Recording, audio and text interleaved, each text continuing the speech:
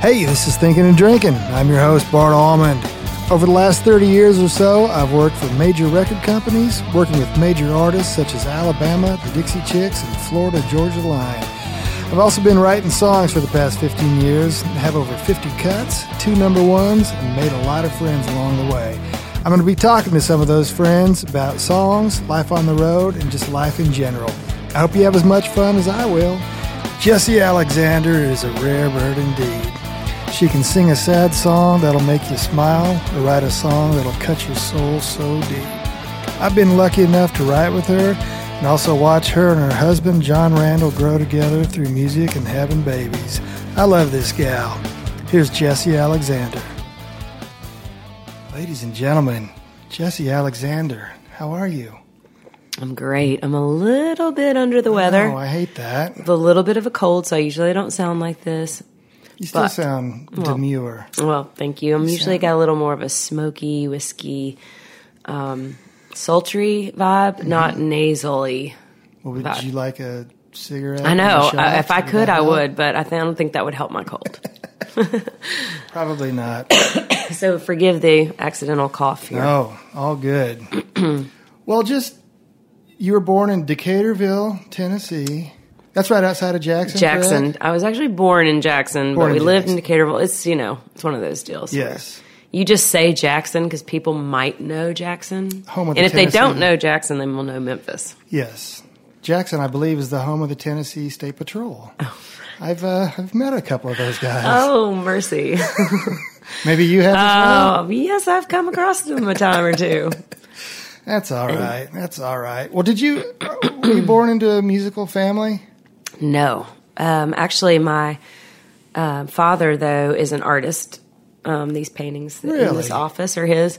And my mom was very creative.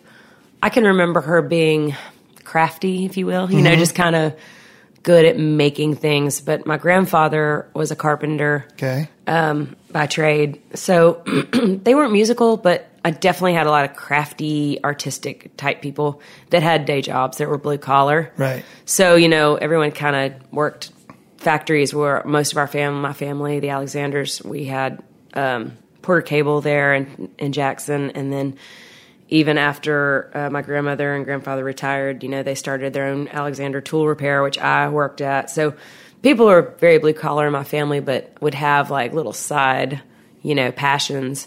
And to answer your question about the music, the only real memory I have of someone being musical, if you will, would be my grandfather, probably around, I was probably 6 or 7. I can remember them getting a piano, which was a big deal to get they had like old antique piano they probably inherited or something. But I can remember sitting next to him on the bench and him saying, "All right, honey, what do you want me to play?" And I would say, "Let Me Tender." Right. And my granddaddy's carpenter belt and the whole, the works, just country as they come, would sit with one hand and could very easily play. One calloused, rough, beat up. Exactly. Yeah. So now awesome. Knowing what I know about music, that's not, a normal. He probably could have been a great musician if he had applied himself. But where I didn't really have musical people that played music, I had a very, very passionate father about music. So my parents were divorced when I was 3, and when I would go spend half my time with him, there's a guy trying to bond with his little girl, and that bond came with stacks of vinyl records. He was a hippie. That's cool. He was a part of like the whole hippie movement, and he had everything from Janis Joplin Pearl record to Will the Circle Be Unbroken, or Bill Monroe, or that's kind of right up your alley. Stevie Ray Vaughan, or Lightnin' Hopkins, or Lefty Frizzell. I mean, literally, he was like an encyclopedia of music. And so he taught me at a very, very young age, even though he didn't play music, to revere music. Yeah. And like these were like gods, So long answer to a question, but that's kind of my musical background. So did you start singing like with those records with your dad? Actually, I didn't know I could sing until a little later. In the beginning, it was just like I said, a real obsession for music. You know, now having 2 6-year-olds and a 9-year-old, to think about that my little boys and my 6-year-olds, like by their age, I was already 100% obsessed with B.B. King, and I'd met Albert King. I'd been on Beale Street. I'd, been at the Grand Ole Opry. Like, I was obsessed with music, whereas, they're like watching SpongeBob. You know what I mean? Yeah. But I came from a real rural community, and we had 2 or 3, TV channels. So right. Oh, yeah. There wasn't a lot to do other than make music. So to answer your question, when I was about 7 or 8, I remember my dad saying, okay, it's time for you to learn an instrument. What do you want to learn? And I said electric bass, because I was obsessed with a lot of those bass, like blues records at that time. And I don't know, I just loved the bottom end of the bass. And he went to a pawn shop that Christmas and couldn't afford the electric bass and the amp. And so he got an acoustic guitar thinking that would, pacify a 7-year-old. But clearly I knew when I opened it up for Christmas, I was like, this is not exactly what I wanted. But that started me playing acoustic. And then I got really frustrated with the acoustic because it was like not a great acoustic. You know? And so the strings about 3/4 of an inch off the fretboard. And exactly. That's hard. And my hands were so little. So I started playing piano. That piano I was talking about earlier. And then around age 10, I discovered Patsy Cline. And for a lot of little girls, she's like the North Star singers. That's a common thread. And it's just because not only was she like a stylist and like maybe one of the greatest female vocalists of all time, she sang with so much soul that if you at all had a soul for music, like it was a divine connection. I mean, I heard her sing and I literally felt everything she sang. So I was an only child and I was very shy. So I would take my Patsy Cline records or cassettes and go out into a field and listen to on a Walkman and try to learn how to sing like her. So that's when singing kind of came into my life. Yeah. Are you still kind of shy? Because I have a theory. I mean, I've been able to step out when I was in record promotion and play acoustic guitar with Alabama in front of 17,000 people. And that was a breeze. But like a writer's night, when my friends are there and my wife's right there, I just can hardly do it. I've thrown up in a lot of parking lots because of nerves. And is it easier for you to play and sing than it is to talk? It's funny. I have zero stage fright. Never have. Never really experienced that. I've played Leno and Kimmel. And, I mean, I've played stadiums and, sang harmony on ACM Awards, CMA Awards. Right.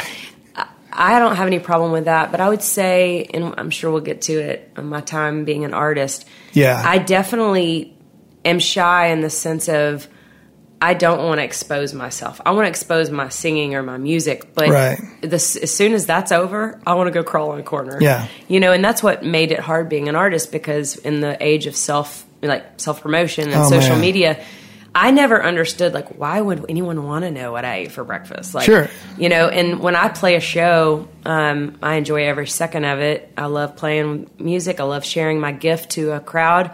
And them sharing, the love back and just that exchange. Mm-hmm. But the second I put my guitar down, I want to retreat. It's not that I don't want to meet them. It's just that I feel exposed. And so I would say in that regard, I am shy and tend to want to be reclusive. Yeah. So so you're singing with Patsy Cline out in the fields. Singing with Patsy Cline, yeah. And then you decide, I need to go to Nashville? No. Songwriting. One Christmas, I get the Patsy Cline songbook because I don't know how to read music. By this point, I'm playing by ear. We're pretty elementary level, but I didn't have any lessons or anything. So someone got me a Patsy Cline songbook, and would try to figure it out, and at the very top right corner, it would say, written by Harlan Howard, written by Bob Wills, all these people. Yeah. Hank Cochran. And so as the kind of researcher I was, and with music, it made me obsessed with who are these people. I thought Patsy Cline wrote these songs. See, that's me growing up. My favorites were Van Halen and ZZ Top, and it would say like all songs written by Van Halen. So I had no idea when I moved to Nashville. I came to go to Belmont. I didn't know that you wrote a Blake Shelton song. I thought Blake wrote or what? Or exactly. Patsy, So I got really intrigued by this whole songwriting thing, and really started to devour Harlan Howard, Hank Williams Sr. as a songwriter, not just as an artist. And instead of kind of going, even more west to Memphis, I found myself wanting to go a little more east to Nashville and making those trips to, gosh, at the time it wasn't the Bluebird. I'd just go to Broken Spoke or go to wherever. The Grand Ole Opry, anywhere I could get in, Third and Lindsley. And I think it was really kind of critical, me going to college at MTSU. That was, if I hadn't gone to MTSU, I probably would still be back in Jackson as a hairstylist or something. Because you don't think you would have gravitated towards Memphis? I just think that the way I was raised, it was very much like set to a certain, you get married, you have kids, and you work your job. Yeah. I didn't have anybody in my life that were like, well, your uncle, he did it. Like, it wasn't that my parents or grandparents didn't support it. It just was kind of like far-fetched. Exactly. My dad always said, he goes, I don't know how to support you in music. Yeah. You go do what you want to do, but yeah.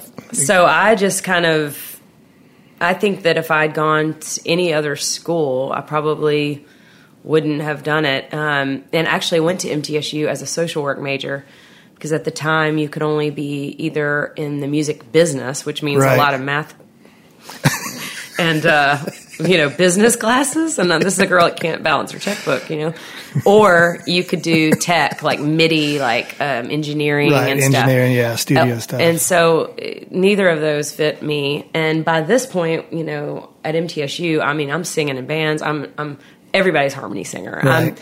I'm singing harmony in a blues band, a 12-piece horn, background singer, R&B band. I'm singing in country bands.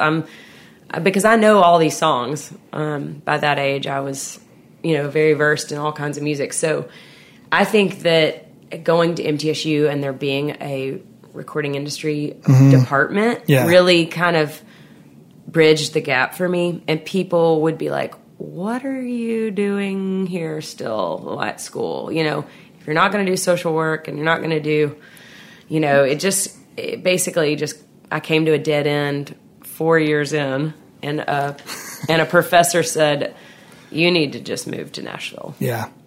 And I'll never forget that day. He called me after class, or told me to come see him after class, which I thought he was about to expel me. Right. And he was like, you need to quit. It was insane. And I was like, really? And he was like, yes. He's like, I've never seen a student more held back from what they're supposed to do. Yep. And boy, was he right. I moved here maybe a month later and got my first backup singing gig within literally days. Dang. Yeah.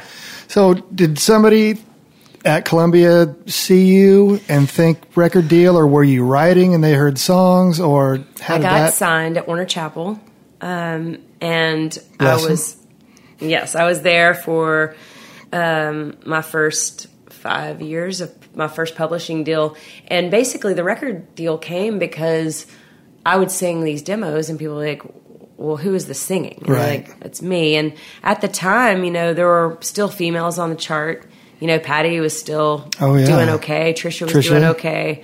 Faith Hill was doing great. Breathe. Dixie Chicks were doing great. So Reba, yeah, absolutely. So I was so young. I'm 21. I don't really know. I'm like, I just want a paycheck. Yeah. I just want to quit the car auction and Subway and all the jobs I had and all my gigs.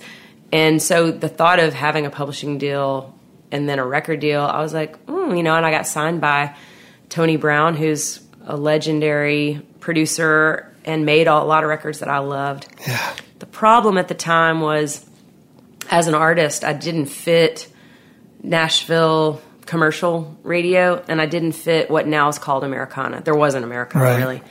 There was like Lucinda Williams and Sheryl Crow, but there was no middle ground. And Cheryl was still more on the rock side than, So I made a record, and it, it was definitely a learning experience. But looking now at my journey as a songwriter, I definitely, have felt at times that was a little bit of like a detour. Yeah. Maybe took a little longer. If I had started writing the way I write now at that young of an age, I feel like I would have been further along, but I know good it's experience. all part of the journey. Sure. Yeah. And taking promo tours and talking to a million radio guys about. I was horrible at it. Yeah. It's hard to do. It's hard to do. Amy always says, because it's really hard for me, and I know still a lot of those guys, and Amy goes, you can talk to anybody about anything. I said, that's because I just learned how. That's not natural. No. I love you, Mr. Radio Person, but I don't really know your kids or your wife, and sorry, I don't really care. Yeah, I struggled with it. I really did. And if you'll remember, I know you will, the year that my single was released, actually the same week my song was released, so was a little song called Redneck Woman.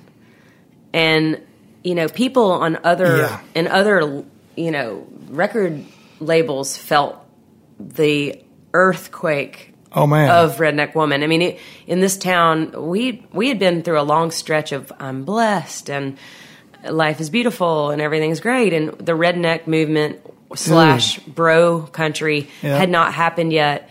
And that song, together with Toby Keith and like Hicktown, Jason Aldean, and all that music, it really was a movement. And so people like me that were like little singer-songwriter types, you just couldn't, there was just... It's hard to compete. And, I just wasn't... I really wasn't made for the artist life, and now I know why, because I do what I love every day. Yeah. And that wasn't what I loved, singing the same song every day, trying to sell myself. Like, that's just not who I am and what my gifts are. So it was a little bit of a almost 5 year little jaunt, but it was fun though, wasn't it? Some parts there were parts of it that was really fun. I learned a lot about writing songs for an artist. Yeah. Because now I know what an artist needs to open a show, to break their heart in the middle of the show, to pick them back up on their feet, and I also have compassion for artists now. I used to get frustrated, like, how could this song's perfect for, Luke Bryan. How could he not record it? Yeah. But I've been there. I've been in the studio where you like, man, we played it and it just didn't do it. Or this song, I feel this song more or whatever. So I think I have an advantage having been an artist. And I think as a singer, writing songs for real, singers, I feel like I have that. And you know how to focus, like, what audience of Luke's is missing. Yeah. Well, the soccer moms or whatever. Well, let's write a Luke Bryan soccer mom song, and then to be able to focus on that and just be smart and watch what's going on. So you've had 4 number ones, is that right? Yes. And a bunch of almost number ones. Yeah. And you have the current Blake Shelton single. Yes, Turning Me On. Is it awesome? It's awesome. I love it. You ever get tired of hearing your songs on the radio? Never. And it's literally like the first time every time. Yeah. And did you pull over and cry the first time you heard it? You heard your first single? Or was it you that you heard the first time on the radio? Actually, my first cut, I want to say, was Sonia Isaacs, who's a good, and wound up being a great friend of mine. I want to say that was my first single, and it died, slow, miserable death. It was all of my singles at that time. But yeah, it's definitely surreal. And I still, like right now I have a single out with a new artist, Travis Denning, called David Ashley Parker from Powder Springs. That's another neat story. But getting to experience his first single with him is almost as thrilling. Yeah. And because you know exactly what he's going through. Exactly. And then like Blake, you know, this will be my third single with Blake, and this is one we wrote together. Oh, really? Yeah. So it's new. So they all kind of have like a different meaning, and they all are special. Now, like my favorite is "I Drive Your Truck." I just think that just awesome song, but just such a great story. I mean, I heard Connie on like NPR or something talking about that, and I had to pull over and cry because it was just like, oh my gosh. I would imagine that you still get awesome reaction to that, I would assume, because there's so many veterans and cops and people that have brothers. Totally. That, man, that song. Yeah, it's so special. It's beyond even the song now. You know, it's gone on to have so much of a life with the Gold Star families and like you said, you know, I mean, not just people that drove trucks or brothers. I mean, it's just, I mean, I have moms come to me and say, I drive my son's truck, you know, that died last year. Or I drive, you know, my husband's truck, you know, or I drive my husband's Prius. You know, it doesn't matter. It really didn't have a lot to do with the truck. It's really just I don't feel like there had been a song about grief necessarily to that level. That, you know, you don't know what to do with grief. You know, it's a long journey, and it's something that, you know, you just kind of have to battle till you don't anymore, which may never come. So I feel like it was a neat and a thrill to try to dig into that emotion of what do you do though with that emotion. Well, and like you say, with all this, not to put it down, but the bro country kind of stuff, to have a song that really grabs you by the heart and doesn't let go, it's pretty awesome. Yeah, I love writing them. I just, you know, there's been eras of writing, which, you know, I know you know, like when you're in the room and everybody wants up-tempo positive, and Lord knows I write. I mean, I wrote one yesterday. I'll probably write 2 more this week. We need those too. Yep. But I do feel like for me as a writer, that's a tool that I have in my belt that I get to use and really enjoy using, and it's always like kind of reaps some kind of reward for me, even if it's not a single. It's a nice, to me, also marking place of your own maturity. Yeah. You know, of growing up and getting a little older and hopefully wiser, and so that's awesome. So The Climb is just 15 weeks, #1, right? Yeah. I don't know how many awards in a movie, MTV Best Song from a movie. You guys kind of got hosed out of a Grammy. Yeah, kind of. I remember that. Kind of a lot. What did they say? It wasn't specifically written for a movie? It's just such a like gray area. Yeah.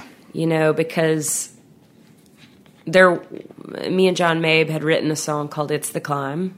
It was a male song. It was third person or first person. It was the opposite. And it was definitely a very mature, it was almost like a spiritual song that the director fell in love with and said, if you will rewrite this song, and he used those words, I will love to rewrite my script and put the song, make it a centerpiece to the song, to the movie. And we did the work, you know, we hunkered down and wrote it for a 15-year-old basically, and for this movie. So, you know, I kind of get it both ways. Like, I understand having just written a song for Angry Birds with Blake Shelton and knowing, like, it was very specific. Like, here's the scene we need. The pigs and the birds are fighting. We need a song. You know, we wrote a song called Friends. But I guess what makes it tricky is how would they ever know that I didn't have that song in a catalog that I just dusted off and turned in. It just needs to be more clear. And that's kind of what my thing was, is, you know, I understand, but how are you going to monitor every single song in a category? Why can't it just be best song in a movie? Yeah. Even if it's an old Janis Joplin song. Yeah, exactly. Still the best song. If it fit that scene and it did the job it should do as a song, then it, so that was kind of my issue. But you just, move on. Yeah, when we had Can't Take the Honky Tonk Out of the Girl, Brooks and Dunn won a Grammy for Best Country Performance. And I said to Doug Howard, I go, I know I don't get a Grammy, but can I get a piece of paper or something? Yeah. He said, nope. I go, but they couldn't have performed that song had we not written it. So, I mean, it's kind of chicken. I said, no, sorry. I know. He goes, I know what you're saying, but can't do it. Like, I know. Darn it. Well. So, jumping way ahead. Yeah. You, in 2014, recorded Down Home. Yes. And yes. Dierks Bentley, John Randall, Charlie Worsham, Sheryl Crow, Chris and Morgan Stapleton, Will Hogue, and the Brothers Osborne. Yeah. Couldn't find get anybody around? Was that supposed to just, was it supposed to be all duets, or did it just kind of, are those the people you wrote some of those songs with? No. Basically, this happened because I have started playing a lot of shows that, the show Nashville really put a spotlight on songwriters. Oh, yeah. And the Bluebird. And people like myself started getting gig offers where, hey, we want to, have a Bluebird experience for our clients. And so they'd hire, 3 writers. And being a female, it was kind of an advantage. They usually want a female in the round. And sadly, there's not a ton of us. So, us girls would get in there and play the gigs, and it wound up being a lucrative and is a very, with royalties down for me, singing on records and playing these gigs have really helped kind of make the difference. Yeah. But I can't tell you how many times someone would come up to me and say, I want your version of Mine Would Be You. Sure. I want to listen to your version of The Climb. Yeah. And it bugged me for years because I was like, I don't want to make a record. I don't want to be an artist. I don't want to do any of that. But finally, Sheryl Crow actually and Gary Pachoza talked me into, they were like, you know what? You don't have to do any of that. All you have to do is sit with your guitar and give them what they just heard. You don't have to have a band. You can, if someone just sees you play in the round with you and yourself and your guitar, then record that. Yeah. And so when I did that, it was great, but I was like, I feel like there's a little something missing, though, on all these songs. And it just wound up being a fun thing of, all those people that you listed are friends of mine. Yeah. Like people that would be at the house anyway. Right. Literally, Dierks was there because our daughters were playing one night. I was like, hey, will you come sing on Mine Would Be You, or Charlie Worsham, I think we were writing that day. And I was like, will you just sing Drink on It? Or, and you have a home studio. Yeah, we had at the time, we had a home studio, and it really, it was just a little labor of love, but it was really neat to make, and I hope to make another one in the next year or so. So I'm working on that right now. That's awesome. And it is funny, like I remember seeing, you remember the Hitman? Mm-hmm. It was Jeff and Bob and Craig and those guys. I remember going to see them at the Bluebird one night, and this lady tapped Craig on the shoulder. She was sitting behind him. She goes, why don't you sing some songs that you wrote? Because she just didn't know. So when they do hear your version, they go, oh, and I've had people go, man, every writer's version I like more than the single. Totally. And it's like, well, yeah, I mean, it's different. I mean, obviously, you're a great singer. I can't sing like Ronnie Dunn, but I can burp it out enough. So, I mean, it's just, it's interesting. It is. It's really neat. And I just think I love to go to the Bluebird. I mean, I love to watch songwriters, play their songs, and there's nothing like hearing the songwriter sing their song. What were you thinking when you wrote that song? Maybe they were thinking, I was just hungover and I just wanted to go have a sandwich. And so we farted our way through this song. And then sometimes it's, I drive a truck. Exactly. Like, so, yeah. It's crazy. So you and your hubs, little Johnny Randall, you guys started a band. Is it 18 South? Yeah, 18 South. Are you still playing and playing? We don't play as much as we'd like. Our piano player, Jimmy Wallace, had to get hired by Joe Walsh and go on the road. Whatever. And so there's that little problem. And then now with 3 kids and full-time 2 jobs that we travel now quite a bit, and as much as we want to do it, it's been hard. But we do an annual Christmas show around Christmas, and that's a blast. And it truly is like the most fun you can have. Oh yeah. Music. You just made one record? We did. We just did like an EP. Yeah, I love that record. So much fun. I just love making music with people, like in different forms. You know, anybody that knows me has been on the road with me. I'm the girl that's wrangling people to make a jam happen. Yeah. Or here. I mean, I'll drag my co-writer who I'm writing with, like, hey, you know, Ben Haslip's next door. Let's go in there. I'm going to make him play Lived It. Have you heard this song yet? You know, or, you know, Marv's over there. Or, you know, I will instigate music being made pretty much at any chance I can get. So I'm really in my, like, happiest sweet spot when that's happening. It doesn't have to be about me. It's just people enjoying themselves making music. Absolutely. So I feel like that I'm thriving if that's happening in my life. So you mentioned your youngins. I can't believe they're I know 6, 6, and 9. That's crazy. I know. Has marriage and kids affected your writing? Absolutely. And it took me, you know, a couple of years to figure out how. I knew it had affected. I was like, what has happened? This is interesting. I would say as a songwriter, the very first thing I noticed was song ideas. Yeah. Were just gone. You know, I used to have time to sit around playing my guitar and, like, you know, let whatever comes out come out. Oh, there's a hook, you know. That does not happen anymore. The other way I got song ideas was to sit and talk to girlfriends about their love life, or go have, you know, wine night and get a song idea.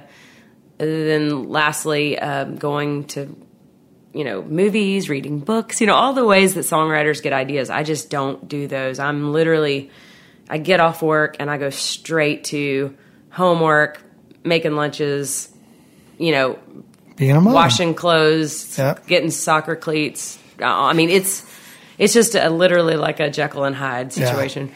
So that would be maybe the negative, but then the positive is there's so much to write for now, like so much legacy, and like I want them to be proud, and you know, and I'm thinking about these songs like they're going to own one day, and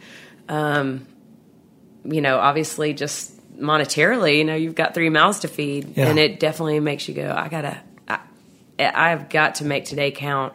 And so I think I used to have a little more idle kind of writing, not focused writing, and now with the help of my publishers, every day counts. I mean, there's never a day that I'm questioning why am I here. Do you ever censor yourself as like lyrically, knowing that you've got little ears at home? No.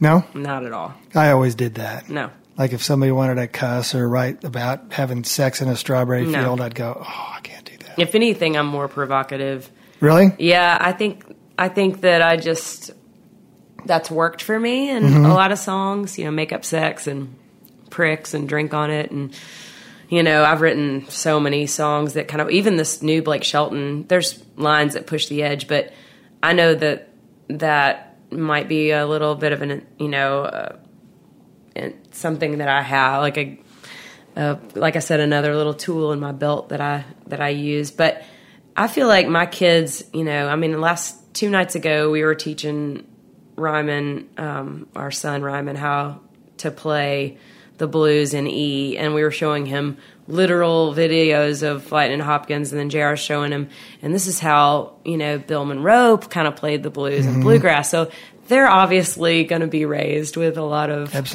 different influences, and we don't censor too much when it comes to the music. Sure. Yeah. But they're not watching HBO or Showtime or, you know, Skinamax at night.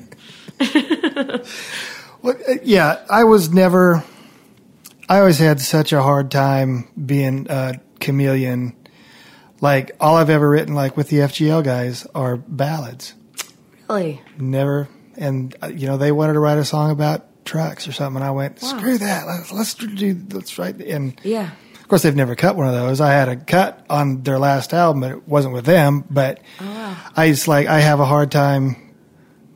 I have a hard time writing for the market because it used to be you kind of had to write like 2 years down the road, and you kind of had to try to dictate what was coming. And now it's so fast. The trains are moving, and you got to jump on board. You're just kind of reacting yes to something. Yes. And I was never fast enough to be able to do that. But you obviously are doing that. But you also seems to me that you just kind of write what you write, and it's a good. I chase things that I'm passionate about. Yeah. Like I heard Travis Denning on a local channel something. It's like when not even normal Nashville channels. It was like some other like local cable. And I heard him and I was like, who is Travis Denning? I called my publishers. Who is this guy? He didn't have a publishing deal, record deal yet. I was obsessed. I literally, like, I would have written with him over any top tier songwriter because something about him really moved me. Right now, I'm really excited about a guy named Carlton Anderson that I've been writing with, and you know, hopefully we'll get on that record. He's traditional country. You know, I really like a guy named Riley Green that's coming out. I will chase things I really love. That's awesome. It's not that I don't chase things or play strategically. I just really focus on things I think I can win.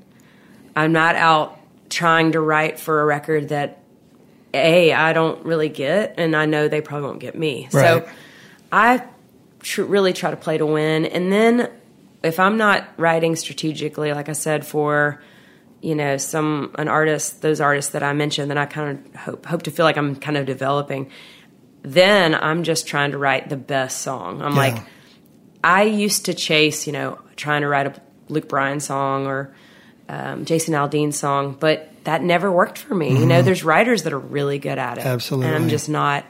I've learned that I have to write with people that I'm inspired by, and that will produce that fruit, you know? So, like, I have a song on the new Jason Aldean record. I promise you, me and David Lee Murphy weren't thinking of Jason when we were writing. Right. I was just musing off the amazing David Lee Murphy, and we were, you know, with this wonderful writer, Chris Stevens, and we were just writing a song we liked, you know? So I tend to just try to write the best song that day, and it doesn't always have to be gut wrenchers or tear jerkers. Man. I mean, I'm writing bro songs. I'm writing, you know, love songs, spiritual songs, jazz songs. I mean, anything. Yeah. And that kind of goes back to the beginning of our conversation with the encyclopedia of song. Like, absolutely, my well is very vast. So if someone comes in here and says, you know, I'm really loving, like, you know, 6/8 waltz. I'm like, well, let me pull out that. Go. I know that bag of tricks, you know. But also with a good publisher, if you like, you may have a song on the next Staple Singer record, you know, or whatever. Exactly. I mean, you just never know.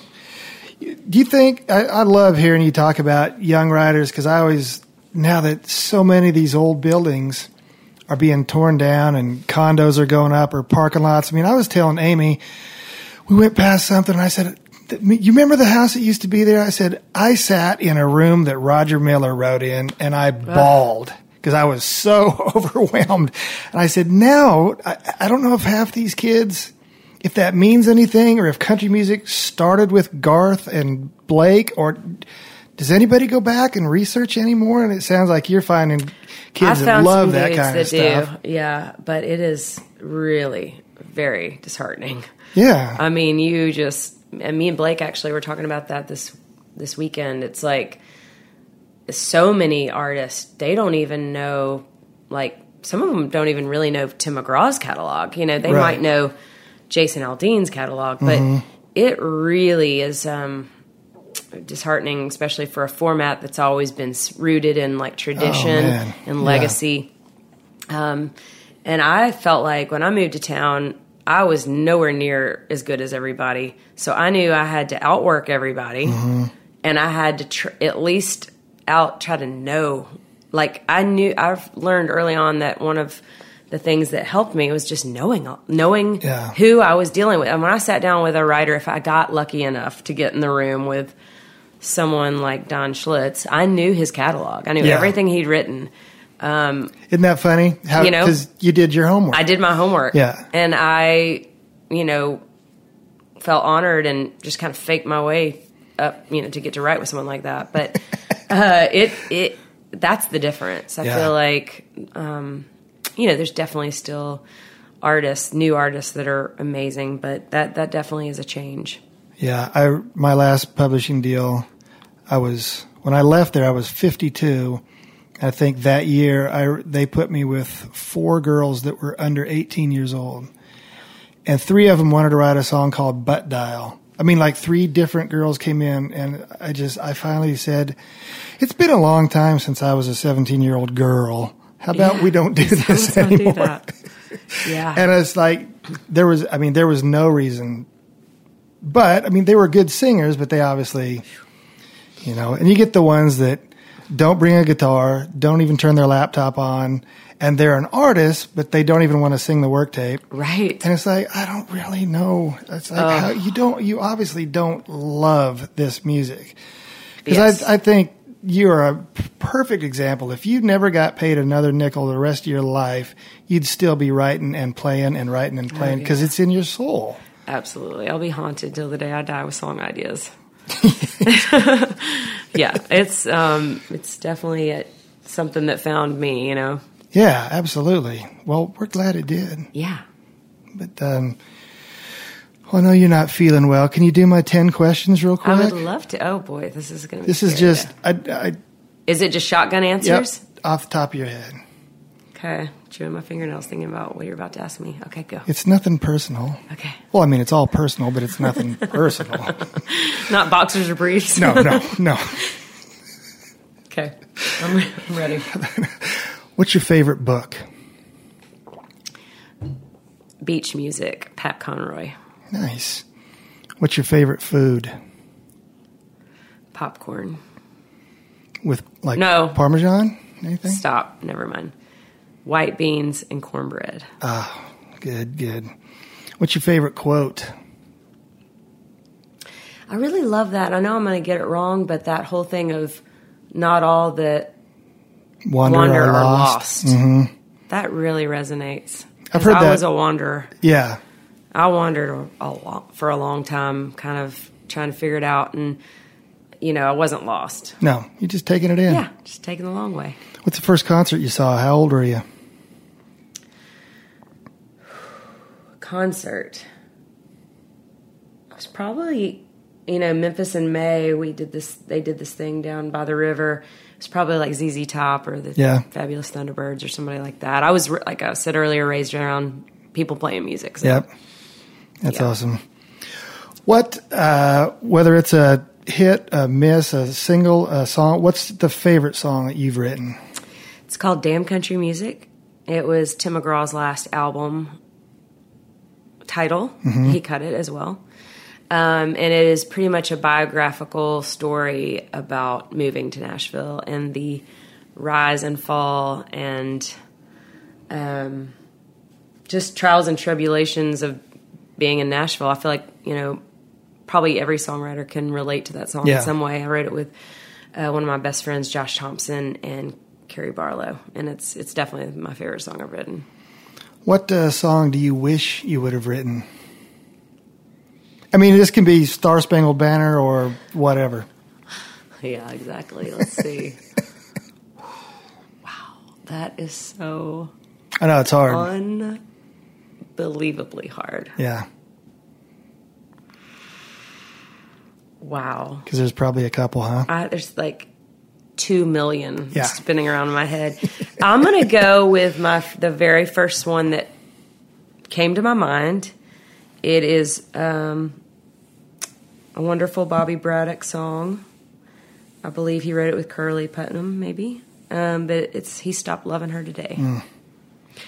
And then right next to it would be an amazing Vern Godston song called Chiseled in Stone. Oh, yeah. So those two.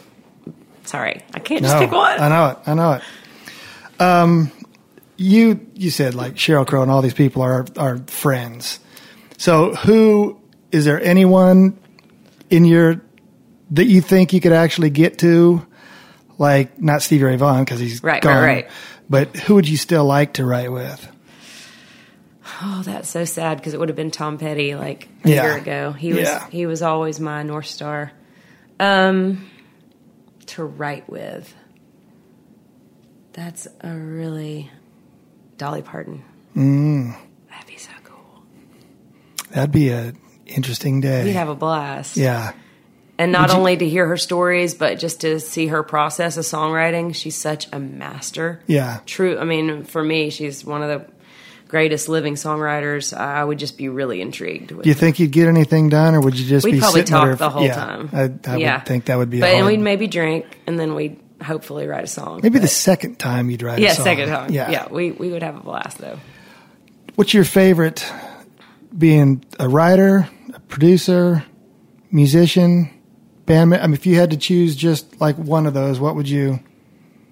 Songwriter. Yeah? Yeah. Second would probably be backup singer. I really enjoy singing harmony, but man, to get to do what I do every day. Yeah. And just, you have to realize in Nashville, we're collaborating with people. So it's not just my journey. I mean, this journey I'm riding with some of my best friends. Yeah.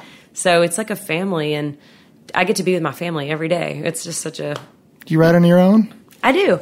And actually, I've been on the record that I'm trying to make. There's quite a bit of songs that are solo writes.